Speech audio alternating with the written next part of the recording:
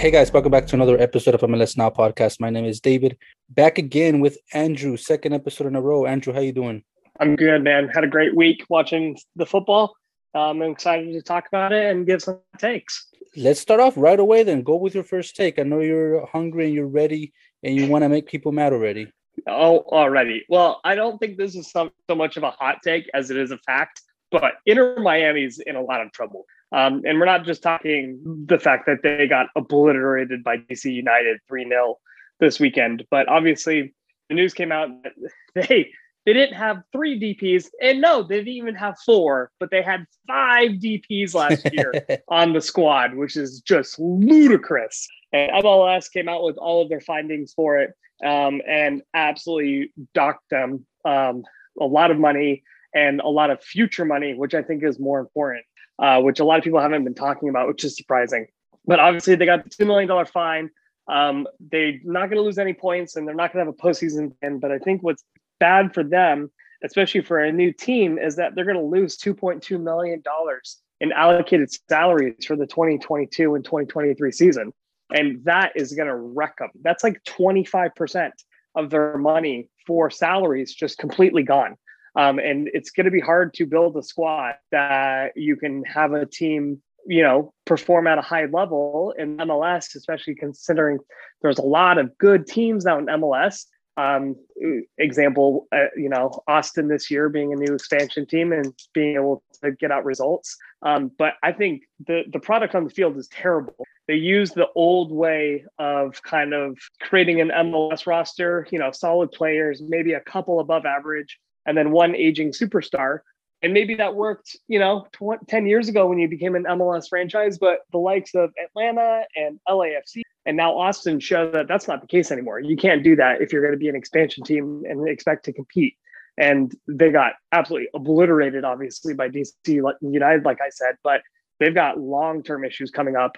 And I just don't see how they can be competitive for the next few years. My question is, when they were doing all of this, what were they thinking? Were they thinking they were not going to get caught? Were they thinking there wasn't going to be any consequences? Like, look, let's say they're doing it, right? In their mind, they had to have thought about it. Hey, they're going to find out we're going to get in trouble. Why do it? What was the whole point of doing it? Because you wanted to create a big buzz in your first season, which, by the way, you failed miserably. Like, what was the whole point behind it of not following the rules? Look, I understand MLS has a lot of rules that needs to be changed to GAM, TAM, money, all of that, right? DPs, all of that. But there are rules. They're still there. The rules are still there. Even if you're a hot team or an attractive team coming in, an attractive location, well-known owner or minority owner by David Beckham, et cetera, you had to think of the consequences. What did you think was going to happen? You can't act shocked or surprised. No, I agree. I don't understand. Like, I agree with you 100%, David. Like, it doesn't make any sense why they thought they could get away with it. Like, if they had been a couple $1,000s over or something like that, then I can understand that. But we're talking hundreds of thousands of dollars over the TAM line. And the thing that's also confusing about it all is it was all run by Paul McDonough or whatever his last name is, who literally started Atlanta United as their COO. So he understood how to create rosters. He understood the rules that MLS had. This is not some European guy coming out of nowhere saying, hey, I didn't understand the rules or whatever. I mean, even though you should understand the rules, but this was a, bona fide MLS veteran who made, Atlanta and then went to Inter and then did this and thought he would get away with it. It's just mind blowing to me. Do you agree with the sanctions? Yes and no. I think they got off a little bit easy. Like, I think the 2.2 in allocated salaries is a pretty hard, good slap to the wrist because that's going to be hard for them to get more players or quality players in the squad. I would have liked to see a postseason ban, but I think that would have been really extreme, and I think that would have been played out in the litigation courts for a long period of time. So I guess this is maybe the best that we could have found from MLS. It is the harshest thing MLS has ever done, in my recollection, to a franchise. So I think that's good. But I think they could have gone a little bit. Andrew, last episode I criticized Atlanta United by not having a clean sheet. One clean sheet in the last 4 games. They were up 2-0 against Nashville. They let Nashville score 2 goals in 10 minutes. Unbelievable.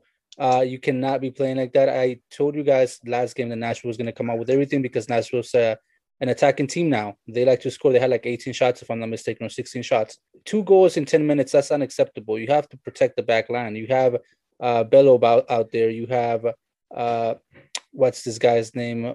Oh, my God. Robinson back there. They have to do better than that, Andrew. They have to be better. They're stacked in the midfield, but they need to have more confidence in the defense, and they need to have more.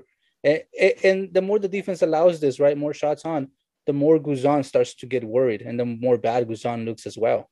Yeah, 100%. I think. I mean, I know Nashville's good. I think they're a for real team. They're not, like you said, they're turning into a attacking squad, which is kind of fun to watch, and the evolution of that. But Atlanta, I mean, Nashville scored in the 80th and the 83rd minute. You can't give goals like that at the very end of the game, especially to the same player over and over. Atlanta, if they're going to make any run on the East, I agree with you. They need to have a clean sheet or at least show that they can defend a lead, which at the moment they can't even do that. It was observed the way they lost the lead. They just need to more confidence to happen back in that line, because if they keep it up, there will not be any confidence at all. And they're going to be facing 2 good teams after the break is over, international break is over. New York City, if I'm not mistaken, and New York Red Bulls, if I have that right. But they got to be more sharp back there. But yeah, that's my take. It's a simple take, but because I really talked about them in the last episode, I'll let you with your second take. Yeah, perfect. My second take is that Toronto is in for a very long season this year. They do not look good at all. They look very lost. I think the loss of Vanny, the head coach, leaving Toronto and going to the LA Galaxy has been a detrimental blow. And obviously now we find out that it sounds like the new manager, Armas and Altidore, have an issue. And Altidore might have played his last game for Toronto already. So they've got a lot going on. They do not look good. They're only 2 teams ahead of Toronto, and that is the Chicago Fire and FC Cincinnati. So that is not a place that you want to be in the Eastern Conference at the moment. I know they're not playing in Toronto, and I bet that's really hard for them. And they're going to have to deal with that, I would assume, for the whole season, like last year. But they are not working together. The midfield looks very lost. The back line is just woeful. They're giving away easy goals. And then if you lose your captain and you're more or less your leader on the squad in Altidore because he's having an issue with the manager, it just speaks to me that there's problems within the club that people just don't know about, obviously on a training pitch. And they're going to get worse if they lose Altidore for the rest of the year. They need Pozuelo back as soon as possible. Yeah, they definitely do. And so that is part of it, most likely as well, that, they're struggling without him on the field, and because he is a playmaker and he can find all that space and the correct things and exactly what they need to do on the field. But they're not good right now. And it's surprising considering, Toronto has been kind of the same thing on the Eastern Conference as Seattle's been on the Western Conference as far as like a dynasty. They won the treble a few years ago, but they just right now they look very lost and confused. And I think the new system is not working with them right now. And I think they're just in for a very long season this year. You think Chris Armas stays throughout the season? Yeah, I bet. I would have I would think you would have to. I know in this culture and today, like, we want people fired ASAP all the time. But I think in soccer, especially when you have a new manager, especially one that has a different system from the manager that you had previous, you have to give it at least a season or 2 to actually see results. I mean, if they're dead last in the Eastern Conference, then I don't know, maybe he does get canned for this year. But I would say his seat is safe. But at the moment, who knows? It could go a lot of different ways for Toronto. That's for sure. Absolutely. It's interesting to see that. Do you see them making the playoffs? Toronto? No way. No, not the Toronto I see currently. There's no way they make it. No, I think of the teams that are towards the bottom of the Eastern Conference right now, we've got New York, Red Bulls, then DC United, Inter, Toronto, Chicago, and then FC Cincinnati. And of those teams I just listed, New York and DC have the best chance of making it into the playoffs. There's no way that Toronto, with the form that they're in and the play that they've had lately, there's no way they make it in. Colorado Rapids, 4 wins in the last 5 games. Barrios has been crazy good for them. They had a hard time last year scoring goals, creating chances, but this year under the coach, I believe he came from Toronto as well. They look like a different team. They look like a more confident team in the back line as well. They look like a more confident team. Barrios came out to help that midfield. Even without Kevin Acosta, they were able to beat their rivals this weekend. I believe the score, if I'm not mistaken, let me see here. 1 second. If I'm not mistaken, the score was 3-2. I'm sorry, 3-1, 3-0. 3-0 against FC Dallas. Yep. Sorry. FC Dallas having a hard time. Everybody knows that. But the Rapids are good. They beat Dynamo 3-1. They beat Dallas 3-0. They beat Vancouver 1-0. They beat Minnesota 3-2. They lost to LAFC, which is a tough opponent, and your team 2-1. They gave them a good game. They face Cincinnati after the break, and they face Sporting KC and Seattle Sounders. Cincinnati, the way Colorado are playing, they can take them, but then the real test for them comes against Sporting KC and against the Seattle Sounders. Mm-hmm. Yeah, the Rapids, obviously, a lot of people don't know this, but I was born and raised in Colorado, so I've been following the Rapids. I never was a big fan of them, so when I moved to Los Angeles, and then LAFC came around, I obviously supported them instead. But they're a fun team to watch right now. I think it's great. I think they're gone through a massive rebuilding phase, which has been really good for them. And actually to see them put the results together, and they've won a lot. They've won 4 of the last 5. That's fantastic. That's a team that's in good form right now. My question to you, David, is: do you think the Rapids can finish in one of the top 3 spots on the West? Not 3. They're going to be sixth spot. You think the 6th, 5th spot, but I like the way they're playing. They're playing very confident. They trust their back line, which is very important in MLS, because the back lines in MLS are horrible. But yeah, I like the process they're having. Like you said, it's good and it's exciting to see that, and I'm happy for them. And we'll see what comes after the break, because after international breaks, a lot of teams change. Yeah, that's true. The international break, especially this international break, this is a long international break. The fact that I think there's a weird random game on the 12th, which doesn't make a lot of sense to me, because it's only 2 teams playing, Sporting versus Austin. And then everyone else comes back on June 18 or 19. So it's a long break for a lot of these teams. So yeah, it'll be interesting to see what the break is for these teams, especially the teams that have done good, like the Rapids, or teams. My next take would be hitting the panic button, and that would be LAFC is firmly hitting the panic button right now. Whoa there.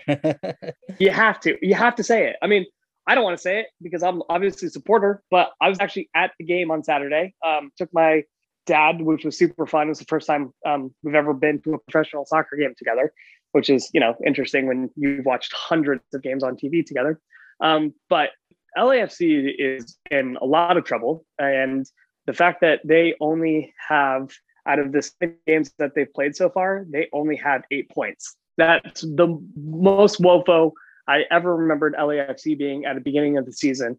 But the reason we have to hit the panic button is the defense are making really dumb decisions on the back line, and the midfield is pretty bad right now. Mark-Anthony Kaye, it's kind of it's split in the middle right now of what people think. He's kind of good at some points, but he was not very good passing the ball. They're not making good decisions on how to get Carlos Vela and Rossi involved. And the problem with this team, and it's always been the problem with this team, is if Vela and Rossi have an off day, which they kind of did on Saturday, how does this team perform? And unfortunately, New York City took advantage and came back and won that game, and they rightly won it because LAFC just did not play very well, and you have to hit the panic button with them right now. That's a tough one. Quick question, as a LAFC fan, as a LAFC correspondent for MLS Now podcast, LAFC doesn't win the cup this year. Is Bob Bradley on the hot seat? I think Bob Bradley's out if we win the cup this year. And I don't say that lightly. Never talk about another man's job sort of idea, but this is 4th season of LAFC. Our goal has been to win the MLS Cup every single season. And last year, COVID, weird year. Totally understand that. Get bounced in the first round, obviously, versus Seattle. Then, 2 years ago, we get bounced by Seattle again in the Western Conference Finals. And then, obviously, in the first year. I think LAFC. So I'm sorry. You cut off there when you said obviously. It was probably I was just saying after if they lose, they've lost in all the playoff games at home versus Seattle, and then obviously Real Salt Lake. So if they don't win this year, he has to go because the whole season that's our goal, and we are not even hitting that goal right now. So at that point, we have to find a way to be able to change the identity of this team. We're gonna lose Rossi, obviously, at some point. We're gonna lose Atuesta. We're losing our big playmakers and bringing in right now it feels like a bunch of USL players, which is fine. They're solid individuals, but they're not able to make that big step that you need to make, like a Seattle or like a Toronto back in the day when they were on the MLS Cup. So I don't know. Yeah, if we don't win it, I think Bradley has to. So you're saying if they don't win it, you see Bradley has to go? Has to go. Yep, 100%. All right, my take. Minnesota United have only scored 3 goals in the last 3 games. They're having a hard time creating chances, having a hard time scoring. They brought in reinforcements from Boca Junior, and Reynoso's having a hard time connecting with them. How do you see them? Because honestly, that's not going to be enough if you want to make it into the playoffs. I'm sorry, go ahead. Yeah, I don't know. They're an interesting club. I talked about them a little bit last week about how, they were starting to find their winning form a little bit. They had won the last 2 on the trot. Obviously, the draw this week kind of stops that momentum a little bit, but they're not scoring goals. And I think you're dead on about that. I'm looking at the in-depth soccer analysis from Football Reference Guide. And they, at the moment, obviously have only scored, they've scored 6 goals right now, which is obviously not good. It's actually towards the bottom of the Western Conference. But their expected goal value is only 9.2, which tells me that they're taking a lot of shots, which is great, but they're underperforming and getting the ball in the back of the net. So if they get reinforcements throughout the year, especially with the player that you just said, and he can finally get in form and they can start scoring goals, then I think this team is actually good and could get into the playoff mix, yes, and they'd be a scary playoff team. But at the moment, I think they're, like I said last week, they're the most disappointing team of the season so far. Very true. Very, very true. Any last take or any other take you have? Yeah, my last take is not soccer related. It is jersey related. And I just want everyone to know that I really hate these kits that we had this weekend because the recycle ones or whatever they're called. Yeah, about it. I live in Santa Barbara. We literally created, Earth Day for the entire world. But I really hate these kits, and for multiple reasons. But I think MLS sometimes is just a joke when it comes to, just trying to squeeze every dollar of every kit. And this is one way that they do it. But it's like teams that don't have blue in their logo whatsoever are wearing blue jerseys, which just makes no sense to me whatsoever. And then all the teams look the same. So as I was watching highlights today and getting ready for this podcast, I was like, wait, didn't I already watch this game? No, I didn't, because the teams are all wearing the same jerseys. So that's my hot take. I hate these jerseys, and I'm glad we only have to wear them once a year. That's a real crazy hot take. Real quick, before we finish off, USA lost 2-1. How did you see that game?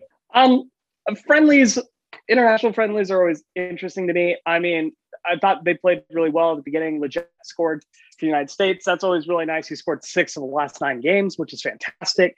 I think, it's obviously a very heavy European roster with only 4 MLS players, I'm pretty sure, on the squad. Obviously, and the one showing up is the MLS player. Yeah, I know, right? It's the MLS player. I know. Dest did not have a good game on the back line, which was kind of a disappointment to see, considering he's a regular starter for Barcelona. And I thought the midfield was a little bit kind of over the place, which was a bummer. It doesn't give me a little bit of a pause. No creativity. Yeah, no creativity. Exactly. And it's just like, okay, if this is Berhalter ball, then it's like, okay, well, that's not great. But we have a big game on Thursday, like actually a big game for the first time in quite some time for the U.S. men's national team. And so, we need a win versus Honduras on Thursday in the Nations League in Colorado, to hopefully set up a final for either Costa Rica or Mexico on Sunday. So I don't know.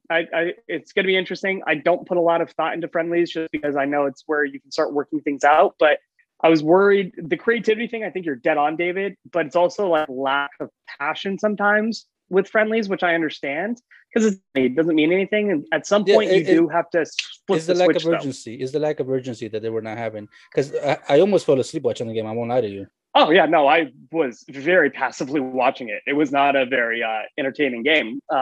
I just think sometimes what drives me nuts about the U.S. men's national team is just, the lack of urgency. Like someone needs to flip the switch and just be like, hey guys, we need to play with like maybe some intensity today. And then I think they'd be really good. But like if they continue this lack of urgency during friendlies, is that lack of urgency going to continue when the big games happen like this week and the Nations League? And it's like, if you keep on doing one thing the same way and lack of urgency, that's going to happen in the big games as well. So I have a little bit of pause, obviously, going into the game on Thursday. Yeah, it should be interesting to see. Hopefully, we always wish the best to them. But yeah, exciting stuff going on in the league. There's a break, but we'll have episodes coming out for you guys. Andrew, thank you so much for joining me. Another short episode, but exciting episode. It's always good to talk MLS. Once again, let the people know where they can follow you on Twitter. Yep, go ahead and follow me at AP Doran. That's DORAN. Go, if you can, support your local soccer bar this week while the U.S. is playing. If you're a member of the American Outlaws like myself, go to your bar and go support them. I know all of them are struggling right now post-COVID. So go have some beers with some friends and root on the red, white, and blue. Vamos MLS, vamos USA, vamos MLS Now podcast. Guys, thank you for always joining us. Thank you for always listening. Thank you for tuning in. We'll have more episodes coming out for you during the break as well. Stay tuned. Thank you for your support. Andrew, till next time. Cheers, buddy.